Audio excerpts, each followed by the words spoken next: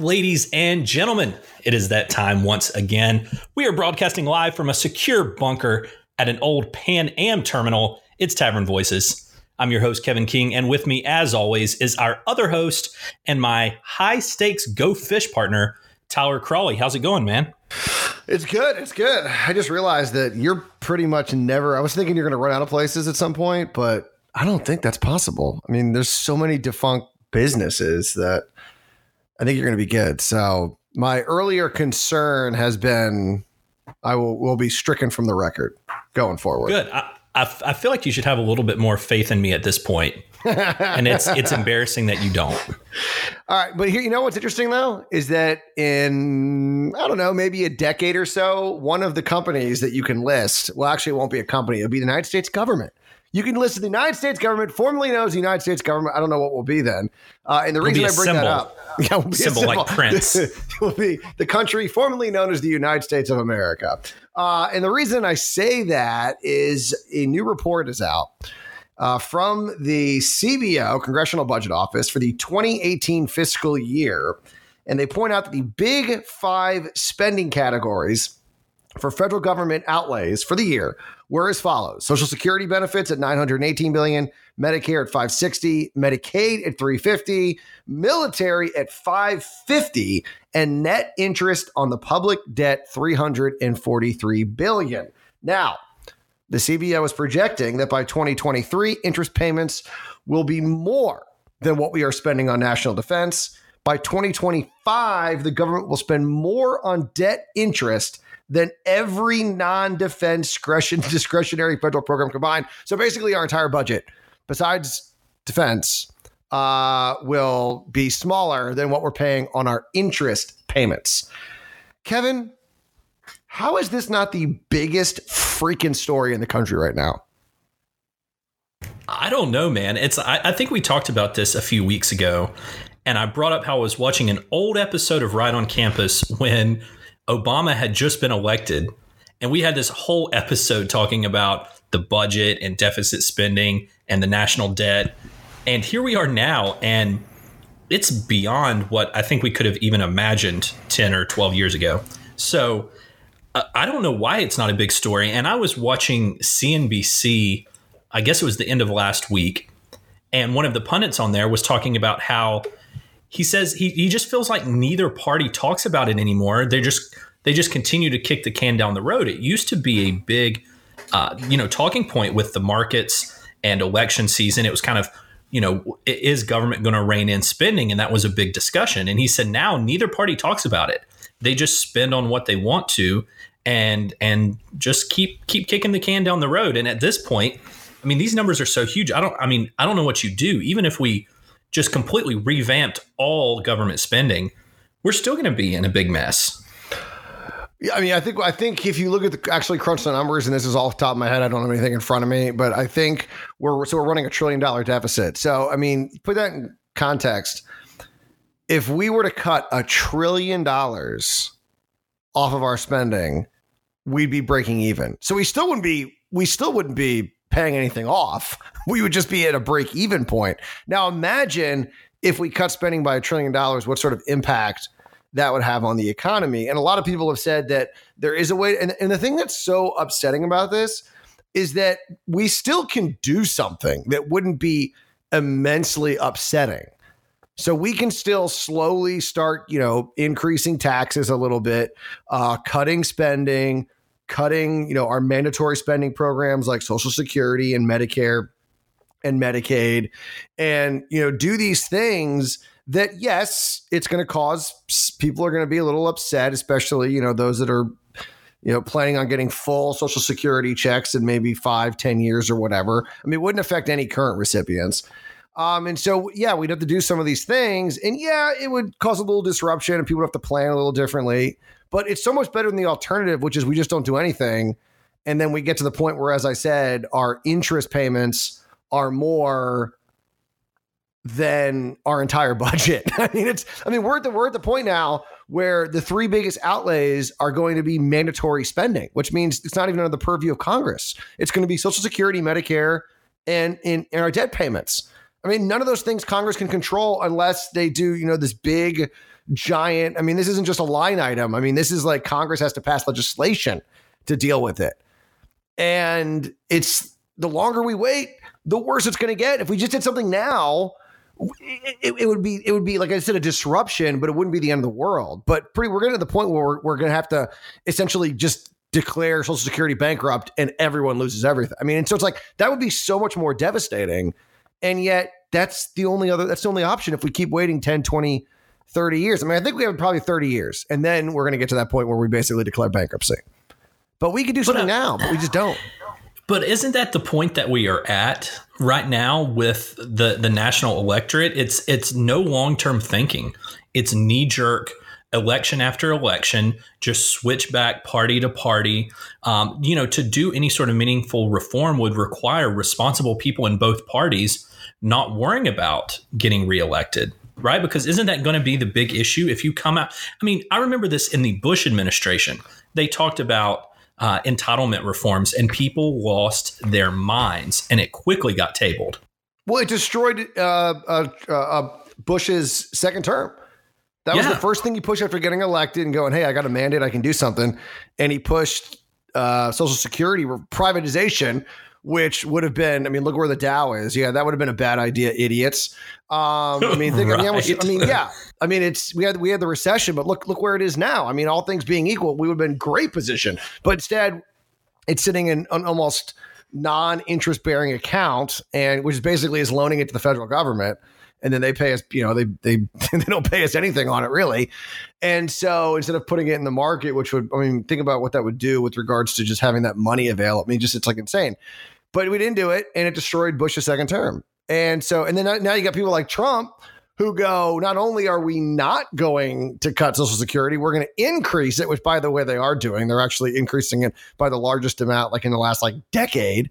And then on top of it, he wants to cut taxes. Listen, I love cutting taxes, but not when you don't cut spending.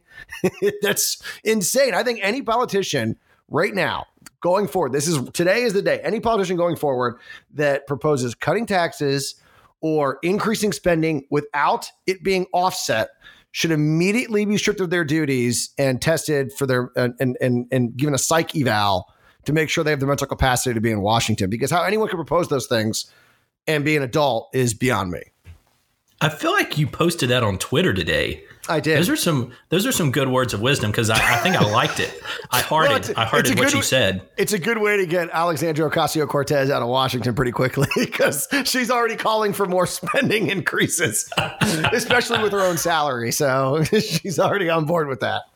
Yeah, well, Tyler, what we are talking about here is a complete failure of government and bureaucracy and any sort of remote function of an operation of a government as it was designed. And here we are nearly a week since the midterm elections. And guess what? We still don't even have official vote tallies in from the midterms. That's right. In the 18 years since the infamous Florida recount, we literally have the exact same method of counting ballots. The greatest country in the entire world can't figure out how to securely add numbers together. Let's take a look at what other things that we have, though, been able to accomplish in this same 18-year period. We invented the iPhone, Bluetooth technology, Blu-ray discs, Facebook, YouTube. The first hybrid car was sold worldwide. And, we can even wirelessly and securely pay for just about anything at a retail store using our phones or even watches. Yet somehow we still can't figure out how to vote. Tyler, with ballots being driven to the Board of Elections in the back of somebody's Hyundai, is this just government at its finest? What I think is great about the story is it's not even so much they haven't counted the votes. I mean, that's embarrassing, especially, because Florida, if Florida was the most populous state, then I could say, okay, that's why it's taking so long, but it's not. And so all the other states that have counted their ballots, I mean, Florida is on the East Coast. That means the polls close the earliest. And California, okay, they're a bigger state, more people. Okay, fine. And I think we even have their vote tallies. But here's the thing that drives me crazy about Florida they can't even tell you how many people voted in the election. Like, it's not even counting the ballots. Like, when you go in, you put your ballot in, and it goes, you're number 410 at this polling place. Like, they can't even add up all those numbers. They don't even know. They don't even know how many people voted. So it's not even us getting to all the votes and figuring out what we keep and what we don't, which they're messing up as well. But even just the basic knowledge and maintaining the data of how many people voted in Florida is a mystery right now. We don't even know. And that's disgusting. Well, I mean, and isn't that really truthfully the big story with the premise behind voter ID and voter integrity? Because I know a lot of people on the right want to say, well, we've got illegals or dead people voting. And then you've got people on the left who, well, I don't think they really care who votes.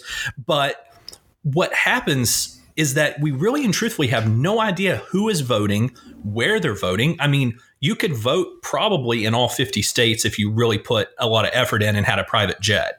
I mean, isn't that kind of a problem in this day and age when we have so much technology to identify people, their real? I mean, couldn't Twitter blue checkmark everybody for votes or something? There are a lot of verification systems. I mean, this is the thing. And this is why voter ID passed in North Carolina. It's why it passes everywhere it's on the ballot, because nobody in society that's, of sound mind thinks there's anything wrong with showing an ID. I mean, we got to show an ID every day. I got to go show an ID when you go to the liquor store to make sure your credit card matches up. You got to show an ID when you're getting on a plane. You got to show ID all these places. And, the Democrats are always like, well, what about the 105-year-old woman born in a barn? And I'm like, all right, fine. She's grandfathered in. Next. Like, one person. All right, what's the second it's the option? Straw man. Yeah. Well, I mean, there are people that fall into that category, but it's like, okay, we'll deal with them. They're acting like there's 20% of the population's 105 years old and was born in a barn. It's like 6 people in the entire country fall into this category we don't have a birth certificate for. So everyone over the age of, say, like 75, we grandfather in no ID, right? Because some, older people don't have IDs because they don't drive anymore. So, okay, fine. But everyone under the age of 70, I mean, this idea, like, they're like, well, college kids, I don't know about you, Kevin, but, we were in college together. Did you know anyone without a driver's license? Like, where are these en masse college kids that don't have driver's license? Like, these scenarios that are put forward. And that's why people vote for voter ID, because it makes sense. And it's a way to verify. And I think what the Republicans need to do to sort of get the Democrats on board is also admit that probably one of the biggest areas where we're most vulnerable is absentee ballot voting. And I think that, the Republicans tend to do better with absentee ballots. And so what we should admit is, hey, let's make the entire system safer. But Republicans tend to ignore absentee ballots because we do somewhat well with those. And so it tend to focus on but there's voter fraud with absentee ballots. And so I think what we need to do is make the entire system safer and get everyone on board with sort of a bipartisan kind of agreement on that. No, I completely agree. And I think that this sort of issue falls directly in line with what you were just talking about with the debt and the deficits, right? Like, certain people pretend like they don't care about it. Other people act like they care about it and don't do anything about it. And here in this very election, you have the mess going on in Florida, where at the same time you have Abrams in Georgia talking about voter integrity issues. So it's not partisan, even though a lot of people want to make it that way.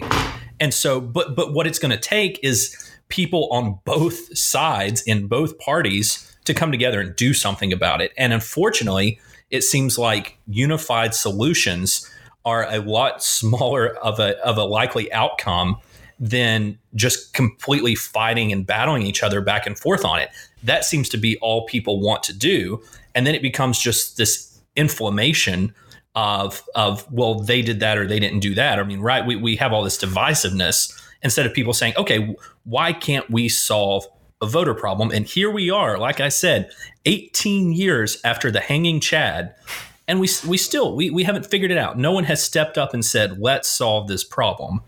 Whereas the private sector is solving so many problems with security. And I mean, like I said, I can take my iPhone to a cash register, hold it up. It securely sends an anonymized code to the touchless pay system. So they don't even know my credit card number. I mean, that's how advanced that we are with the secure enclave and different, of these encryption technologies for NFC. But yet somehow we can't figure out how to vote other than walking up and telling them our name and our address. That has to be who does that prevent from causing voter fraud? I just can't wrap my head around it whatsoever. Well, I mean, I think the voting issue is like every other issue in politics. It's the whole safety versus freedom.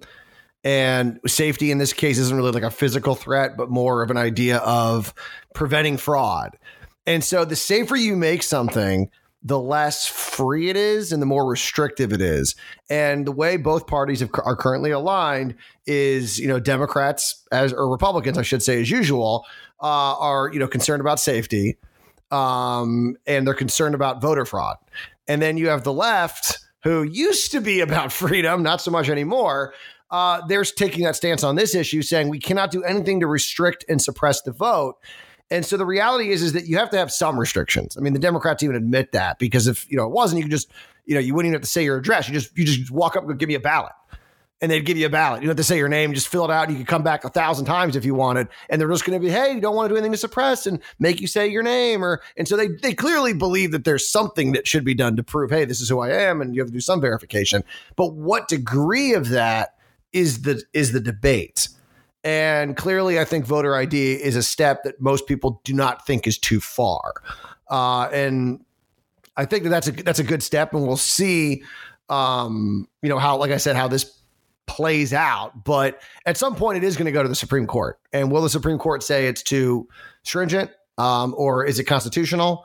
They're going to decide on that. But this will be decided by the Supreme Court, because now we have it in our Constitution, and so it's going to be law. Unless the Supreme Court, like Amendment 1 with the marriage amendment, says, no, you have to take it out because it's unconstitutional. So at some point, this will go to the Supreme Court, and then we'll have a definitive answer on what is considered voter suppression and what's considered, allowable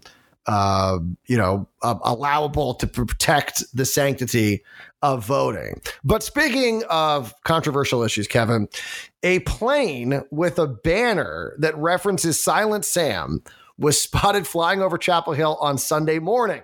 The small plane carried a banner behind it with a Confederate battle flag, because why not? And the words, "Restore Silent Sam now." UNC officials are still determining where the statue's fate, which was pulled down forcefully back in August and had until November the 14th or 15th to make a decision.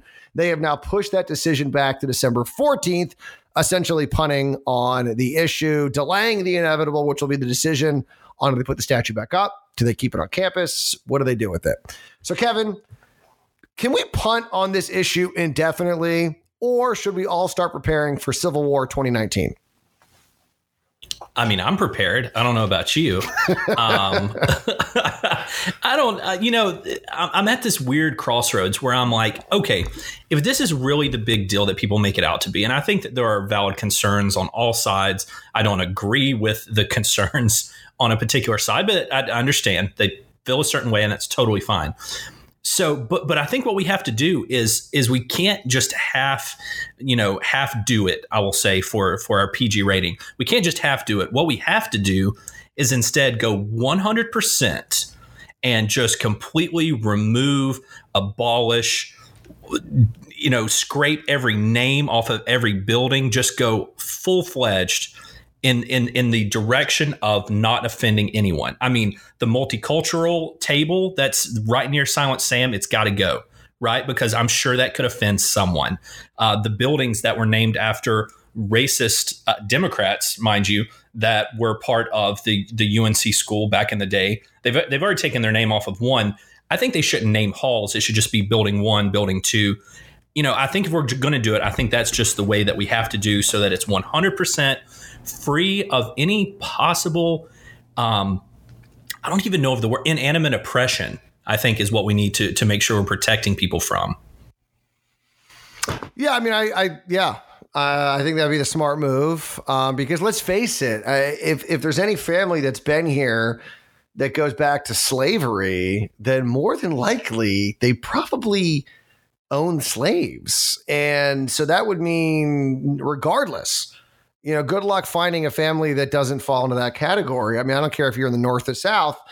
And it seems to be that that's the game that we're playing, where it's like the, lineage, whatever game. I don't even know what you would call it.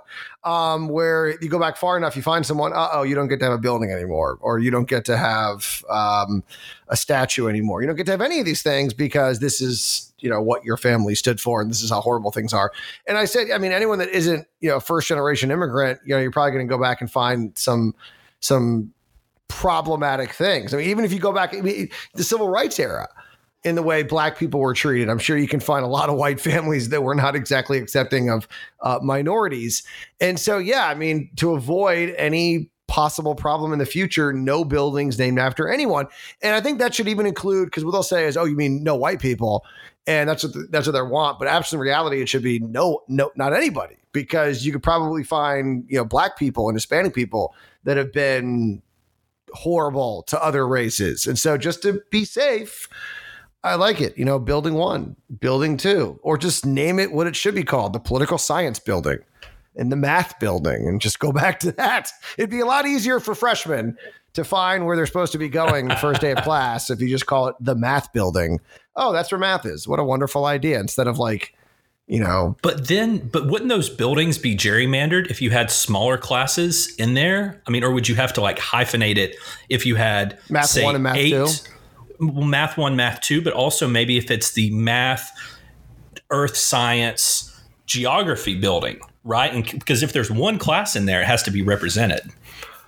That's true. But then you face the problem of, do you put math first or do you put earth science first? Because math is the bigger subject, but earth science alphabetically and also is more environmentally friendly. And so maybe that should get the first slot. So then you face that problem.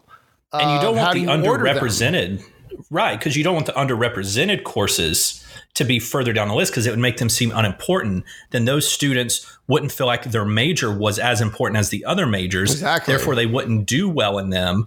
And then therefore, for the rest of their lives, they're going to be drawing out of that entitlement program that's going to be the biggest budget item in the history of the world, all because we put earth science last on the building name. Yeah. The fate of the world is in our hands, and we've got Butterfingers. It's sort of, there's really no winning solution here other than, I guess go back to your original building 1, build. But then are you ranking the buildings by geography? Are you ranking them by importance? I don't know. I think we should just all call them building and just let everyone figure it out. If you can't find your class, you probably shouldn't be taking it. But building, in fairness, is a word invented by men, probably of Western civilization. So that's not very culturally sensitive of us either. That's true. So I'm not sure. Plus the B is just not. It looks like part of the female anatomy, and I just think that's sexist. So we got to get the letter B out of there. So just Olding. Basically, I think what we need to do is bulldoze UNC Chapel Hill.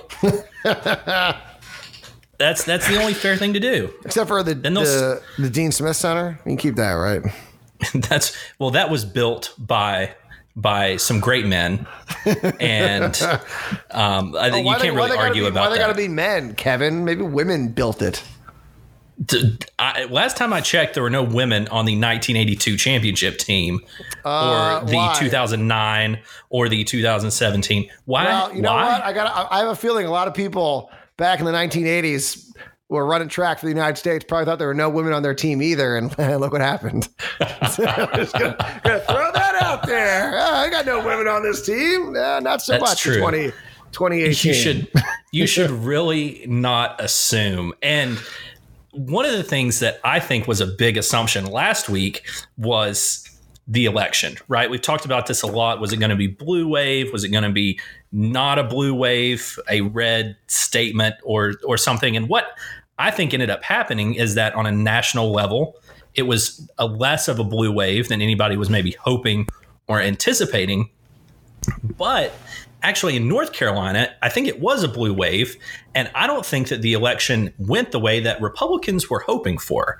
In one fell swoop, the GOP lost their supermajority in both the House and the Senate, and it shifted a lot of power back to Ray Cooper and his veto authority. Depending on how the recounts and the close races finally shape up, because like I said, we're a week out and they still don't have the exact numbers down, it looks like it's going to be a loss of 10 seats in the House and 6 seats in the Senate.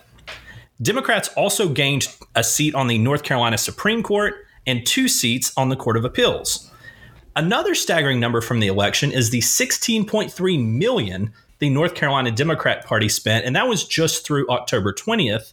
So I'm sure there was a couple million more in the final couple weeks of the home stretch there. And that's compared to $7.8 million by the North Carolina Republican Party. Tyler, with Democrats winning overwhelmingly and vastly outspending the GOP, is it time that we start decrying the evils of money in politics and obviously the gerrymandering that's been going on? Yeah, no, I mean, money was a problem in North Carolina. George Soros getting involved in the constitutional amendment battles. We got teachers unions. I mean, the Democrats hate money until they don't. And my favorite thing is, I think I was watching, I think it was Beto O'Rourke who was giving his, what do you call it, concession speech. Excuse me, Tyler. It's Robert Francis O'Rourke. Oh, yes. I apologize for that. Did you see the Facebook meme where it was Beto, but they spelled it like the French way, with like the, however, with like the UAX or whatever at the end. And he's like, hey, Louisiana, my name's Beto. It's like, he's just going to keep changing every single state that has a Senate opening. But I mean, he was giving his concession speech and he made this comment about, we didn't accept any money from PACs and corporations or whatever. It's like, dude, shut up. So you got $70 million. You're telling me you got $70 million in like $5 donations from like grandmothers and like hardworking college students. Like, get out of here. Like, he might actually believe that. I don't know how smart he is. Maybe he believes that. I don't know. Is it Beyonce a corporation? Yes, that's right. Jay-Z, right? He's not a businessman. He's a businessman. Man. Isn't that right? Yeah. So I don't know how that would qualify. If you get money from Jay-Z, is that from a business or is it from a business, man? So I just thought that was so funny because we're talking about, he's acting like, oh, it was all small. It's like, come on, dude, you got $70 million. You're telling me like George Soros and these guys aren't behind it. And I don't want to get all conspiracy here and, George Soros is the root of all evil, but they have ways of finding ways to funnel money to people. I mean, we know that. I mean, that's how the Democrats are amazing at setting up these donor networks and finding ways to funnel money to people. And we know that there was a finite amount of money out there because a lot of the other Democrats around the country were angry at how much money that Beto got. But back to North Carolina, yeah, I mean, the Democrats raised a boatload of money and the Republicans were in sort of a bad position. But I don't know how big of an issue money played, to be honest with you. I'm not sure. I mean, if you look at what happened in North Carolina, it mirrored what happened nationally in that the suburbs in cities that used to be Republican went Democrat. And we saw that across the country. And so we saw in places where money was spent. We saw in places where money wasn't spent.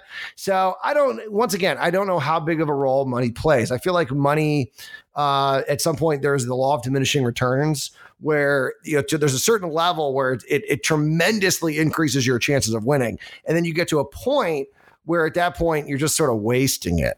And I feel like that the Democrats raised enough that it was okay, but whether or not they had a 2-to-1 advantage or a 5-to-1 advantage, I don't think it matters at that point. And I just think the Democrats, it was their benefit.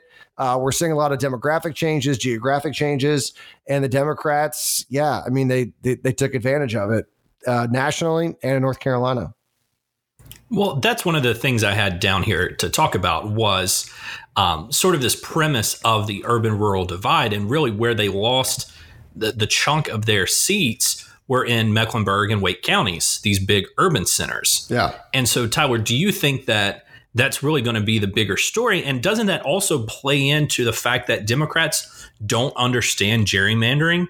Because what is happening is a natural gerrymandering. The reason you have all of these Democrats stacked into certain districts is because they live in these highly dense population zones like downtown Charlotte, Raleigh, the Triangle, where, I mean, that's what the map looks like across the country. You just have more and more people piling into these small geographic areas who all vote the same way. What's really weird with what's happening right now, and we're not going to have anywhere near enough time to get into this, but I mean, I've got all day, so yeah, me too, kind of. But what's really bizarre about what's happening right now is that what Democrats are finding out is that they are so densely populated in these urban metropolitan areas, and so so what's going to happen is they're going to end up accumulating more and more congressional seats. And so what was so funny is that for the last 8 years, ever since the Republicans took the House and, gerrymandered all these districts, the Democrats pretty much argued they'd never be able to take the House back. And what's weird is that as we've sort of realized, and not to mention the shift that's happened, and a lot of it has been exacerbated by Donald Trump, but it was something that was already happening where these college educated, upper middle class whites who kind of don't like the divisive rhetoric of Trump and maybe positions on immigration. And then, of course, trade's also another issue, is that they've been sort of moving away. And this, I think, pushed them completely out. I mean, just pushed them completely off the cliff. And now they went to the Democrats. And so what's happening is now all of a sudden the Democrats look like they may never lose the House, because as we see redistricting happen, they're going to have more and more seats accumulate in the more highly populated areas. But the Senate is going to become much more elusive to them because these places where everyone's leaving are turning redder and redder. And the Senate was never devised to sort of be a representation of the overall population. It was meant to give equal representation for the states. And so what's going to happen is the Democrats are going to be in 10 states, and they're going to control a large majority of the House or these seats in these states, but they're going to have a very difficult time winning Senate seats. And so it's just so weird that in 10 years, we went from the Democrats will never win the House because of gerrymandering to now it looks like they have a very good chance of holding on to it unless things change for quite a while. But yet the Senate is going to be quite elusive. And maybe even the Electoral College could be a problem because once again, the way those are divvied out, but those change once again based on population. So it's really weird the way things are sort of mapping out, and just like how this gerrymandering argument seems to have disappeared. Now all of a sudden it doesn't matter. Like I don't know what happened to this. Like we're never going to take back the House. Now they've taken it back and won 40 plus seats. It's so gerrymandering is a problem or it's not. I'm confused. Well, isn't that the whole takeaway that should be garnered from the Trump presidency? If nothing else, that people on both sides should realize that government isn't functioning the way it was designed. The reason that you're so afraid of Trump is because the House has lost its power. There isn't budget. They're not making budgets. They're not trying to keep the fiscal house in order. That's out of control. You have the Senate, which is now a popularly elected position, which it has been for quite some time, obviously. But that's not what it was intended to be. It was like you said, it was supposed to make sure that the states had representation. And so I feel like the entire republic structure is just in total disarray, and it didn't happen overnight. I mean, we've seen this for 250 years. It's been a slow erosion. So it's not just like Trump broke everything, although he's a little bit of a bull in a china shop. But he's Obama and Bush and everyone before him led to this sort of conundrum that we have. Well, and yes, they are taking more power from the executive branch, even though Trump, to his credit, actually has pushed some of it to Congress or tried to get Congress involved, like DACA and some of these other issues. However, trade, he does seem to still think the executive should have more control, and immigration, he does think that they should have more control, like the birthright citizenship. But that is an issue, but really it's the Democrats right now who wants to get rid of the Electoral College, and they want to get rid of the way the Senate is done because they're realizing that the way that they're stacking up geographically is going to make it very difficult, especially in the Senate. Now, like I said, Electoral College wise, those change based on population, just like congressional seats. And that's how they're based. That's how electoral votes are based. And so there is the possibility that they could eventually, build up enough congressional districts in some of these states where they could win. But the Senate will always be elusive to them unless they can make inroads in some of these more rural states. But I think at the same time, this is an opportunity for Republicans to realize, because this morning I was actually talking with Ray Nostein at Civitas about this very issue. He wrote about this. And one of the things that people need to remember is that everyone acts like, these cities are central planning liberal utopias and, these rural districts are, freedom the way God intended. That's true. But there are a lot of people that live in these cities that do not like government, but live there for the reality is that that's where they have to be in order to make money. And, they're capitalists. And so they have to live in New York and DC and other places. And there are people living in these rural districts who are far more reliant on the federal government than the people in the cities are. Some of these farmers who get farm subsidies, some of these families that live in towns that the mills closed down and they've been living off the government ever since. And so it's not as clear cut as this is making us believe that it is. And so I think the Democrats can make inroads in places like Kansas. And I think that Republicans can make inroads in places like New York and DC, but they got to try. And it seems like they're just giving up. And it's like, all right, you guys take the South and the Midwest and we're going to take the coast. Okay, good. And that's what sort of it looks like is happening. If only we had states' rights, maybe, then we could do something about that. You're a racist, Kevin. That's what states' rights. It's a code. It's a dog whistle. Dog whistle. Well, if I whistle, then my dogs will actually come running, and that will completely interrupt what we've got going on here. So I'm gonna try to keep my dog whistles to a minimum, Tyler. That'd be okay. We're almost done, aren't we? So that'd be okay. Yeah, we are almost done. They wanted to run in. I can call them in here if you want them to join. But no, I mean, you're right. I think that we've reached a good point here. And one last thing I wanted to bring up is that unfortunately there's a little bit of sad news today. And I think that we should maybe dedicate this podcast to the great Stan Lee, who created so many of our favorite Marvel characters and what has been known as probably the biggest movie franchise ever now. So I wanted to ask you if you thought that would be appropriate. Who? Stan Lee. I'm just kidding. No. I mean, listen, I'm not. I was a big comic book guy growing up. I was a Superman guy, so I'm a DC. Oh, you're DC. I'm DC. Oh. I'm DC. And it's DC's been having a little trouble. Marvel. I mean, let's not forget though. Stan Lee, did something amazing, which was one of my favorite, comments about capitalism is necessity is the mother of invention. And as everyone knows, and you can go back and look this up, is that, Stan Lee and Marvel, as the comics sort of died off, people were no longer buying comic books and they were having problems. They were making movies and they just weren't doing well. Because remember, this is back when, Christopher Nolan and, this is back sort of the re-emergence of the comic book movie. And they were looking for darker movies, the Tim Burton and all those things. And then you had the Chris Nolans and, these sort of real comic book movies.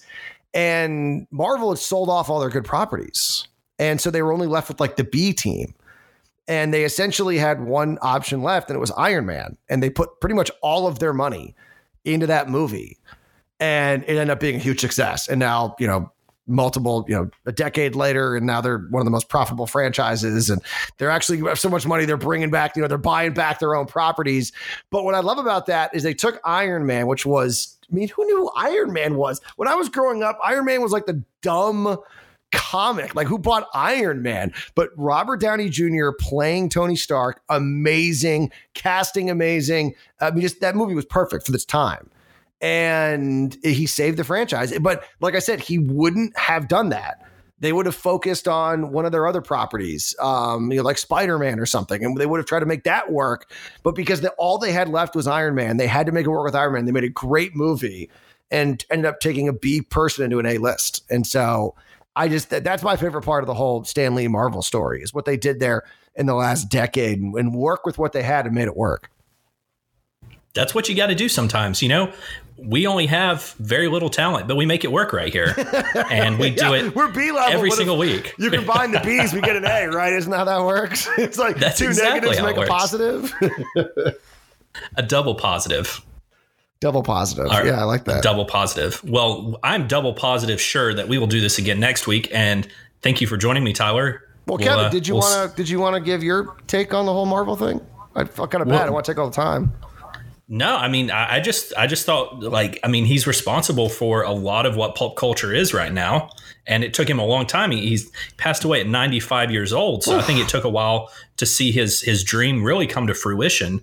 But that should be an inspiration for us all. Yeah. I mean, he was close to almost, dying with like nothing. And I'm sure he died a very, very, very wealthy man.